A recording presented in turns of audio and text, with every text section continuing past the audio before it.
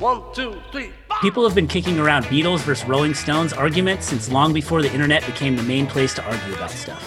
The purpose of this podcast is to take that conversation to its logical conclusion, even if that means grinding it into dust.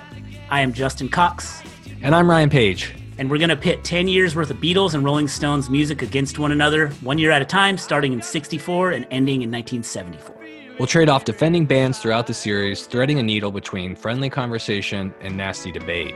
So the Beatles put out Abbey Road in 1969, and the Rolling Stones put out Let It Bleed that same year. Who had a better 1969? Subscribe to this podcast and throw yourself down that hellhole of a debate for 10 episodes. We'll weave in some music and feature some musicians, writers, and other outside voices.